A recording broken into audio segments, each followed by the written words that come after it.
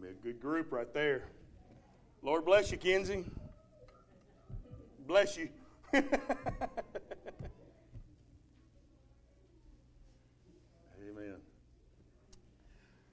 Well, although men outnumber women in Bible stories, the Bible does never neglect the importance nor the influence of women of faith. There is an invaluable contribution that women have made to the glory of God's kingdom. And that's what today is about. Honoring you ladies, you women of faith, and just saying thank you for participating, thank you for building into the glory of God's kingdom. We know many of these women of faith. We know many famous women in the Bible. We know who the first woman was, don't we? Who is it? Eve. Amen.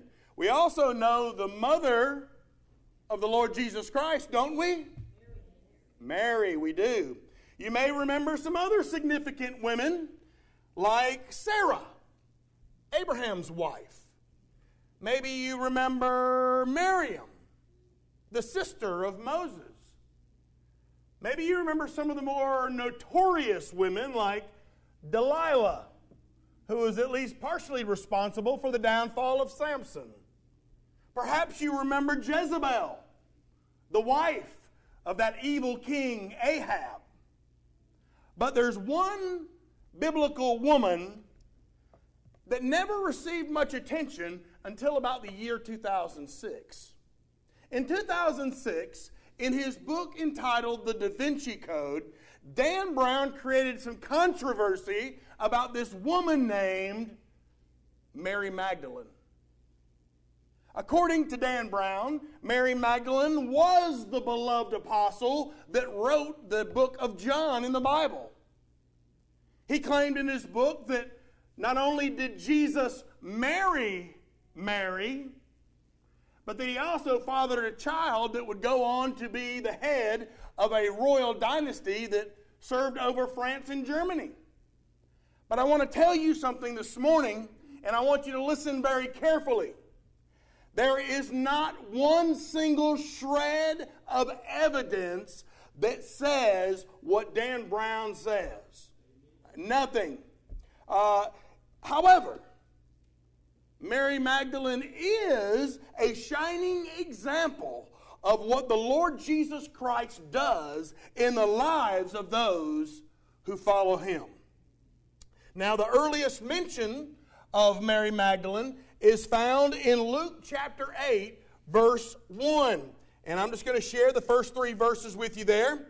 Now, it came to pass afterward that he, Jesus, went through every city and village, preaching and bringing the glad tidings of the kingdom of God. And the 12 were with him, and certain women who had been healed of evil spirits and infirmities. Mary Magdalene, out of whom had come 7 demons. And Joanna, the wife of Chuza, Herod's steward. And Susanna, and many others who provided for him, Jesus, from their substance. We're told there that Mary from Magdala, that was the city she was from, is one of many women that Jesus healed.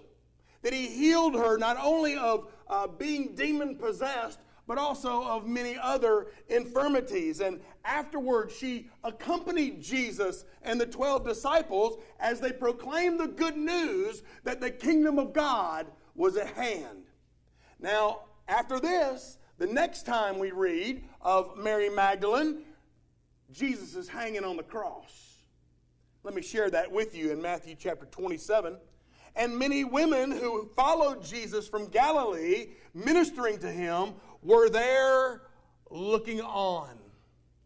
Among whom were Mary Magdalene, Mary, the mother of James and Joses, and the mother of Zebedee's sons. Then the last time that we hear about Mary Magdalene is after Jesus is raised from the grave on that glorious third day. But who is this Mary Magdalene? Who is she? Well, today I want to set out to give you a little illumination. I want to describe to you and show you who Mary Magdalene was. Beginning with this fact, Mary was a woman who was inwardly influenced by Satan. And back in Luke 8, the Bible said that the 12 were with him and certain women who had been healed of evil spirits and infirmities, Mary called Magdalene, out of whom had come 7 demons. Now, for some reason, tradition teaches that Mary Magdalene was the adulterous woman we find in Luke chapter 7. For some reason, tradition teaches that Mary Magdalene was that woman that washed Jesus' feet, wiped them with her hair, and then anointed his feet with that alabaster flask of oil. But I want to tell you something very clear this morning. That's not her. That's not Mary Magdalene that we find in Luke chapter 7. But what is true is this. Mary Magdalene was a woman who had a very deep spiritual need. Without Christ, she was under the power of Satan. She was under the power of sin. Without Christ, she was under the control of 7 demons. Without Christ, her life was filled with distress, with dread, and with discord. She didn't know Christ, therefore she had no peace. Without Christ, she was in a helpless and hopeless condition. But if you try hard enough, friend, if you try hard enough, you can identify with Mary Magdalene's condition. There was a time when you yourself were without Christ. There was a time when you yourself was under the control of the Lord of this world, Satan. There was a time when you were under the control of sin. Now, in Romans chapter 7, the Apostle Paul tells what it feels like to be under the power of sin. He tells us that in many ways, you and I were just exactly like this demon-possessed woman under the power and control of Satan. See if this brings back some memories. Maybe it brings back memories of yesterday for you. In Romans chapter 7, beginning in verse 14, Paul writes to the believers in Rome, saying, "For we know that the law is spiritual, but I am carnal." I'm of the flesh, sold under sin. For what I am doing, I don't understand. You ever been there? Why did I do that? Why did I say that? You ever been there? Just me? Amen. That's 3 of us. Good. Amen. Verse 15. For what I will to do, that I don't practice. But what I hate, that's what I do. Verse 16. If then I do what I will not to do, I agree with the law that it's not good. But now it is no longer I who do it, but sin dwells in me. For I know that in me, that in my flesh, nothing good dwells.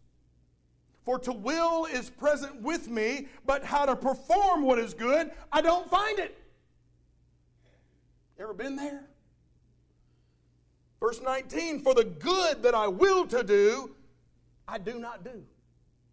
But the evil that I will not to do, that's what I practice. Now, if I do what I will not to do, it's no longer I who do it. It's that sin that dwells in me.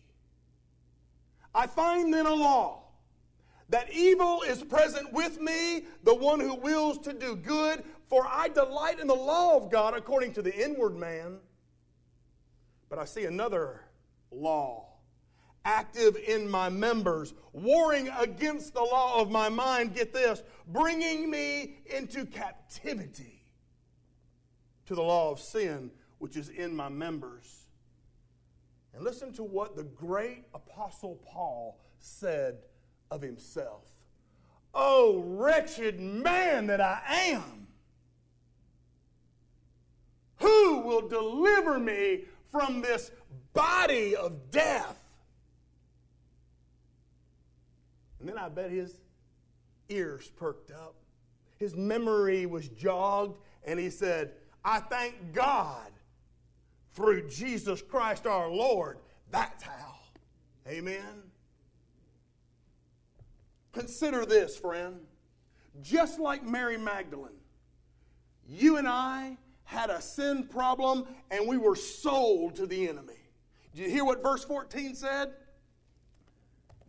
In Romans 7 verse 14, but I am carnal, sold under sin. That's how you were. Not only did our sin sell us out to the enemy, but Satan's influence, that sin, dwells in us. Did you hear what 17 said? But that sin dwells in me. For I know that in me, in my flesh, nothing good dwells. But then he also said that we were held captive by our sin. There in verse 23, bringing me into the captivity to the law of sin, which is in my members. Do you remember that day when you were there? And then the Bible says that we are wretched.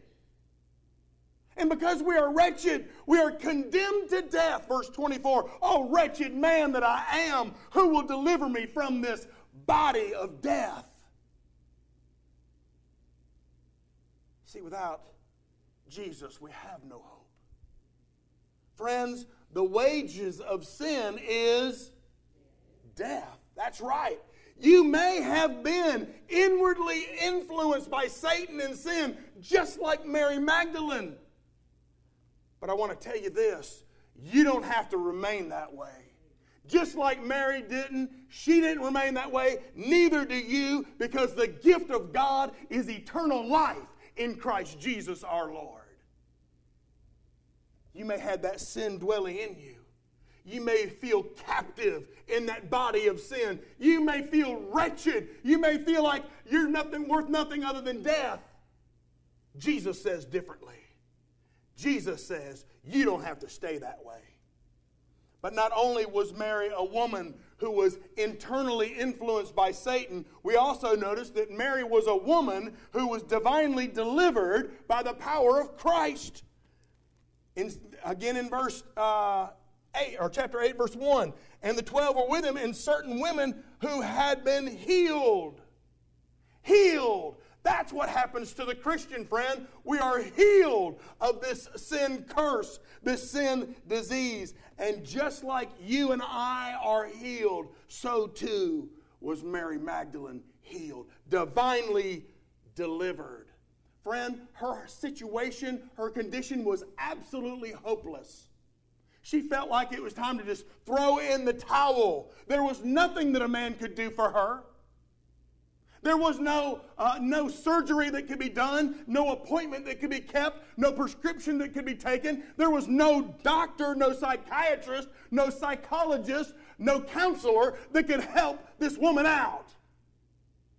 There was nothing that a man could do. Psalm 108 kind of sums it up as David was just shouting out to the Lord saying, Lord, give us help from trouble, for the help of man is useless. You ever feel that way? The help of man is useless. I need divine intervention. I need to be divinely delivered, just like Mary Magdalene. But here's some good news for you today. Some good news this morning. The more extreme your crisis is, the more opportunity God has to be glorified. So never, ever give up hope. Never, ever throw in the towel until such point as you are possessed by 8 demons.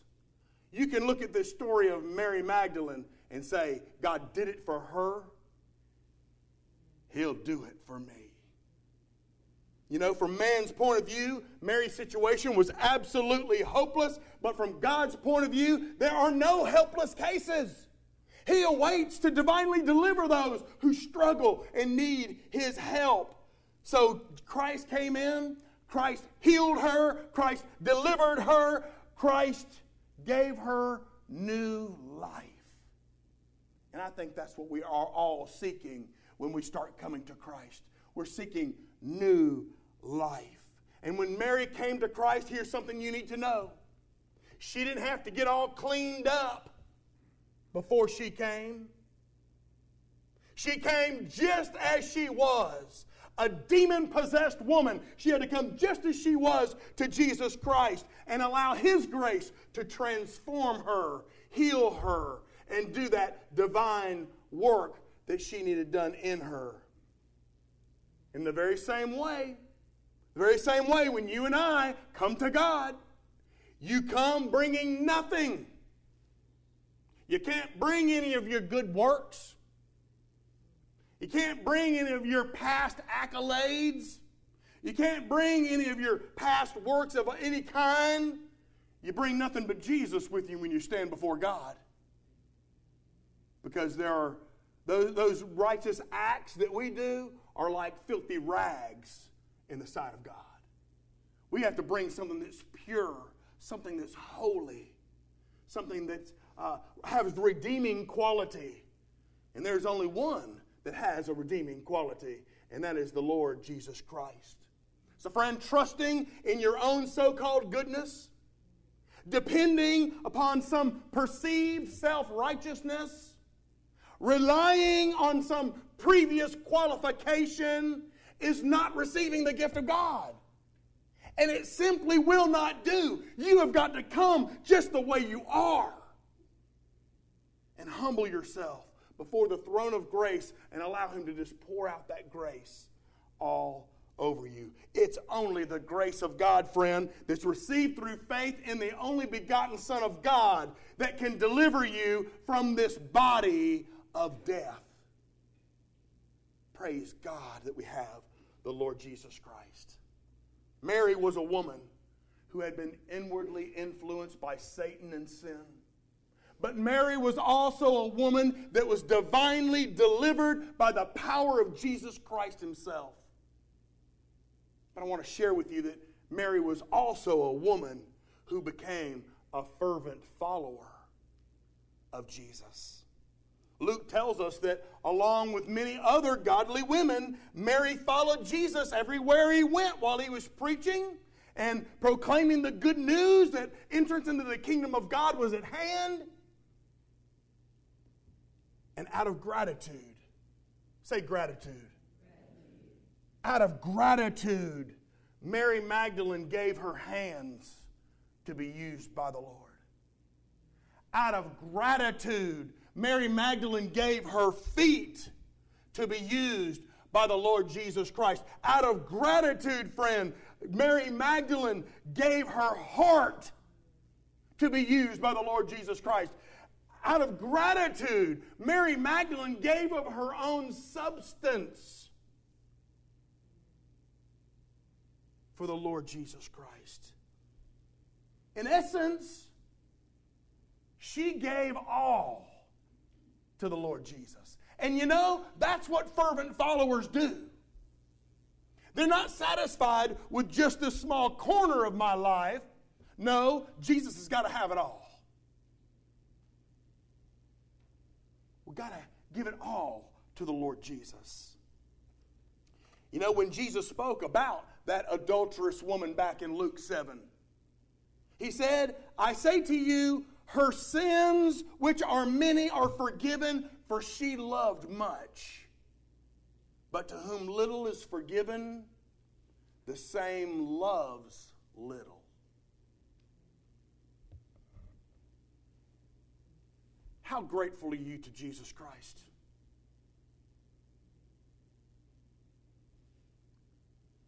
Do you live a life of gratitude? Do you live a life of thankfulness for what Jesus has done for you? I read a story from William Tyndall about a lady on a boat. And she had a little girl, and the little girl fell overboard, and the lady just went beside herself. Now, on board was a gentleman who had this huge Newfoundland dog. Anybody know what a Newfoundland dog is? It's like a gigantic St. Bernard. It's like some of those dogs that Pat and Craig Carter have. These are huge dogs. And the dog was directed to leap into the water and go save that girl. He jumped in to the water, and by her dress, that dog pulled that little girl safely to shore. And when she got to shore, that mom just grabbed her up and started kissing her over and over again, hugging onto her for dear life. And after she was done with that little girl, she turned to that dog. And she began to hug with a heart of gratitude, hug that dog. She began to kiss that dog right on the mouth. Slobber and all, amen? Hugging again and again and again, loving on this animal out of gratitude. So how do you show your gratitude to Jesus for what He's done? How do you show your thankfulness for the Lord Jesus sparing you from the torments of hell? How do you demonstrate your gratitude? What is it you do with your hands to thank God? What is it you do with those 2 feet you got to thank Jesus for what He's done for you? What do you do with that loving heart you have to thank Jesus for what He's done for you? What do you do with this voice you have to thank Jesus for what He's done? What do you do with your money to thank Jesus for all He's done for you? Man, we are in the richest 8% of the entire world. Y'all hear that? The richest 8% of the world. What are you doing with yours to show gratitude to Jesus? Proverbs 3:9 says, honor the Lord with your possessions and with the first fruits of all your increase. How are you teaching your kids to be thankful to the Lord with their possessions? You know how Mary Magdalene did it? She supported the ministry of Jesus Christ with her very substance. Her and many other women. You know, even in adversity, Mary's faith in Christ stood firm. When Jesus was arrested, condemned, hanging on the cross, all the big manly men, like Peter and James and Thomas and Matthew, you know what they did, don't you? They all tucked tail and ran. But the women stayed with Jesus. Other than one man, John, the only ones who remained at the foot of the cross as Jesus was suffering were the faithful women who were fervently following Him.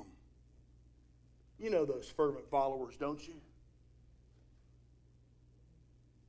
Nothing can keep them from following Jesus. So Mary was a woman who had been inwardly influenced by Satan and sin. Mary was a woman who was divinely delivered by the power of God. She was a fervent follower of the Lord Jesus Christ. But finally this morning, Mary was a woman who became a working witness for Jesus Christ. The morning after Jesus was laid to rest in that tomb, Mary Magdalene and several other women came to anoint the body of Christ, which was the custom of the day. And they got there, and that tomb was empty. But what you may not know, what you may not realize, is that Mary Magdalene was the first eyewitness to the empty tomb. When the Sabbath had passed, Mary Magdalene, the mother of James and Salome, brought spices that they might come and anoint Jesus' body. Very early in the morning on the first day of the week, they came to the tomb when the sun had risen, and they said amongst themselves, who's going to roll away this stone from the door, from the tomb from us? But when they looked up, they saw that the stone had already been rolled away, and it was very large. And entering the tomb, they saw a young man clothed in a long white robe, sitting at the right side, and they were sorely alarmed. But he said to them, do not be alarmed. You seek Jesus of Nazareth, who was crucified. Guess what? He's risen, and he ain't here. Amen? This woman was the first eyewitness to the empty tomb. But Mary Magdalene was also the first eyewitness of the resurrected Lord Jesus Christ. That's right. Listen to this in Matthew 28, verse 9. And as they ran to tell the disciples, behold, Jesus met them and said, rejoice. And so they came and held him by the feet and they worshiped him. Then Jesus said to them, don't be afraid. Go and tell my brethren to go to Galilee, and there they will see me. Not only was Mary the first eyewitness to the empty tomb and the first eyewitness to the resurrected Jesus Christ, she was also the first person to witness to the disciples. In Mark chapter 16, and verse 9, now when he rose early on the first day of the week, he appeared first to Mary Magdalene, out of whom he had cast 7 demons. And she went and she told those who had been with him as they mourned and wept over Jesus. And they went and they heard that he was alive and that they had been seen by her. But guess what? They didn't believe her. Mary was the first of many. Consider this. About 2014 years ago, the angels of heaven announced the birth of Christ. And about 33 years later, Mary Magdalene announced the resurrection of Jesus Christ. So what is a working witness? Well, in his book, Getting into God, Stuart Briscoe gives a definition, and I posted it on the screen for you. Stuart Briscoe says that a witness is someone who by explanation and demonstration gives audible and visual evidence of what he has seen and heard without being deterred about the consequences. That's a long definition for what a working witness is, but I've never heard a better one. You know, there are about 600 inmates awaiting execution in California. About 12 of those are women, and friend, they have done some horrible, horrible crimes. But that doesn't stop one woman whose name is Ann Baker, from treating those inmates like she thinks that Jesus should treat them. Baker is one of these women who writes many letters designed to show love to the unlovable. Those men and women on death row. And that group writes to those inmates because they believe that even the worst criminal is a creation of God capable of becoming a child of God. Even the worst of the worst. And I know that's hard for us to understand. But you have to agree, they're all the creation of God. Amen? And they're all capable of becoming a child of God. Now, these letters that they write generally are very simple. When Ann Baker writes her letters to the inmate, her pen pal, she writes about her dog. She writes about what's going on in church. She writes about that hot air balloon she saw. The simple things. And then when she gets a letter back from that inmate writes about exercising in the prison yard and all the screaming and cursing that goes on in the prison at night. She says that sometimes on bad nights, it's hard for him to even keep his sanity. But there's this one Los Angeles County attorney, and she's the same attorney that prosecuted a woman for killing 5 of her own children in a horrific way. And she's not a fan of Ann Baker's outreach program. In fact, listen to what she said. That woman said that as a society, we have decided that these people in prison are beyond redemption.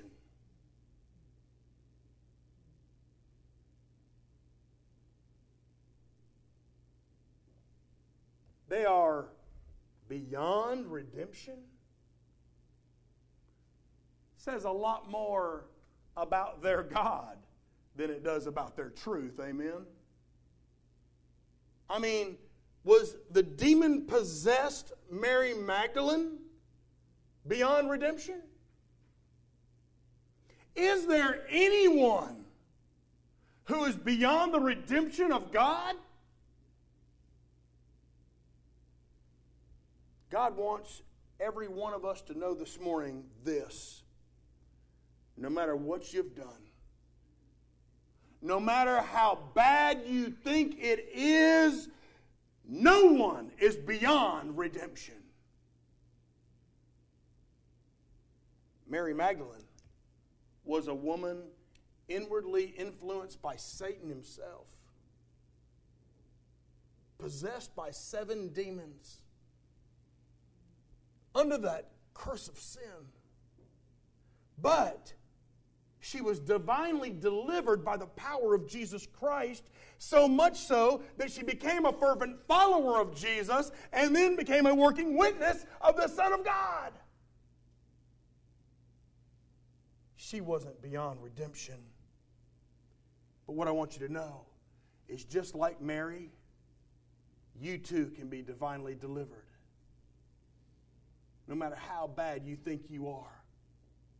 You can be not only divinely delivered, but you can become a fervent follower and a working witness.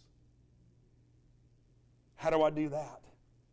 Well, if you can believe, if you can bring yourself to believe that you have a God that loves you beyond your understanding,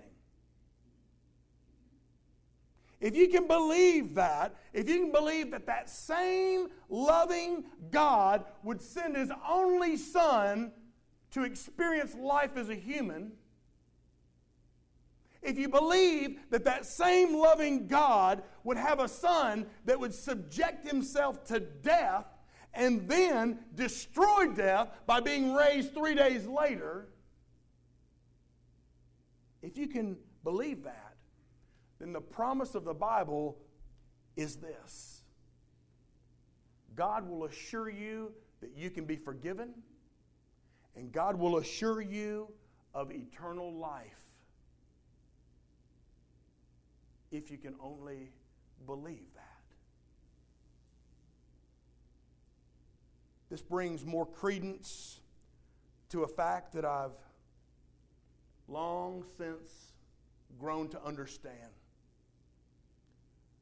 God is more concerned with your future than He is with your past.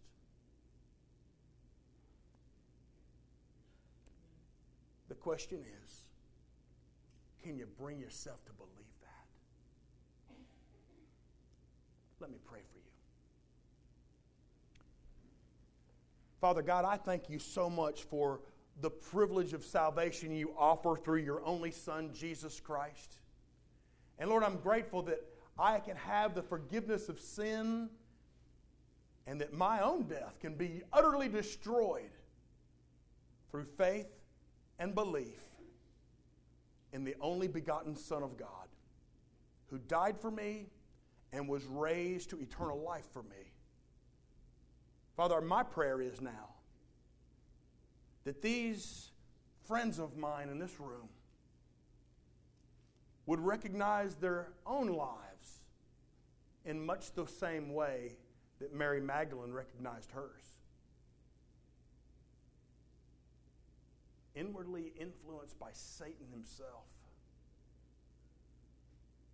yet divinely delivered by the power of God. Lord, I pray if there's a person here today that does not know the life-giving offer you provide through faith and belief in Jesus Christ, that today would be their day. That they no longer go on in this world being inwardly influenced by the enemy of God. Rather, divinely delivered by the Son of God. Father, I pray you would have your work in your way, and that great and mighty things would transpire through the course of this decision time, things that we can't begin to fathom or imagine. Lord, for the one that needs prayer, Lord, let them know that we're here to pray with them. Lord, for the one that is about to make a decision about baptism, Lord, let them know that we're here for them. For the one that needs a church family, Lord, let them know that we're here for them. And we're going to give you the praise for all the decisions that are made in Jesus' name. And all God's people said,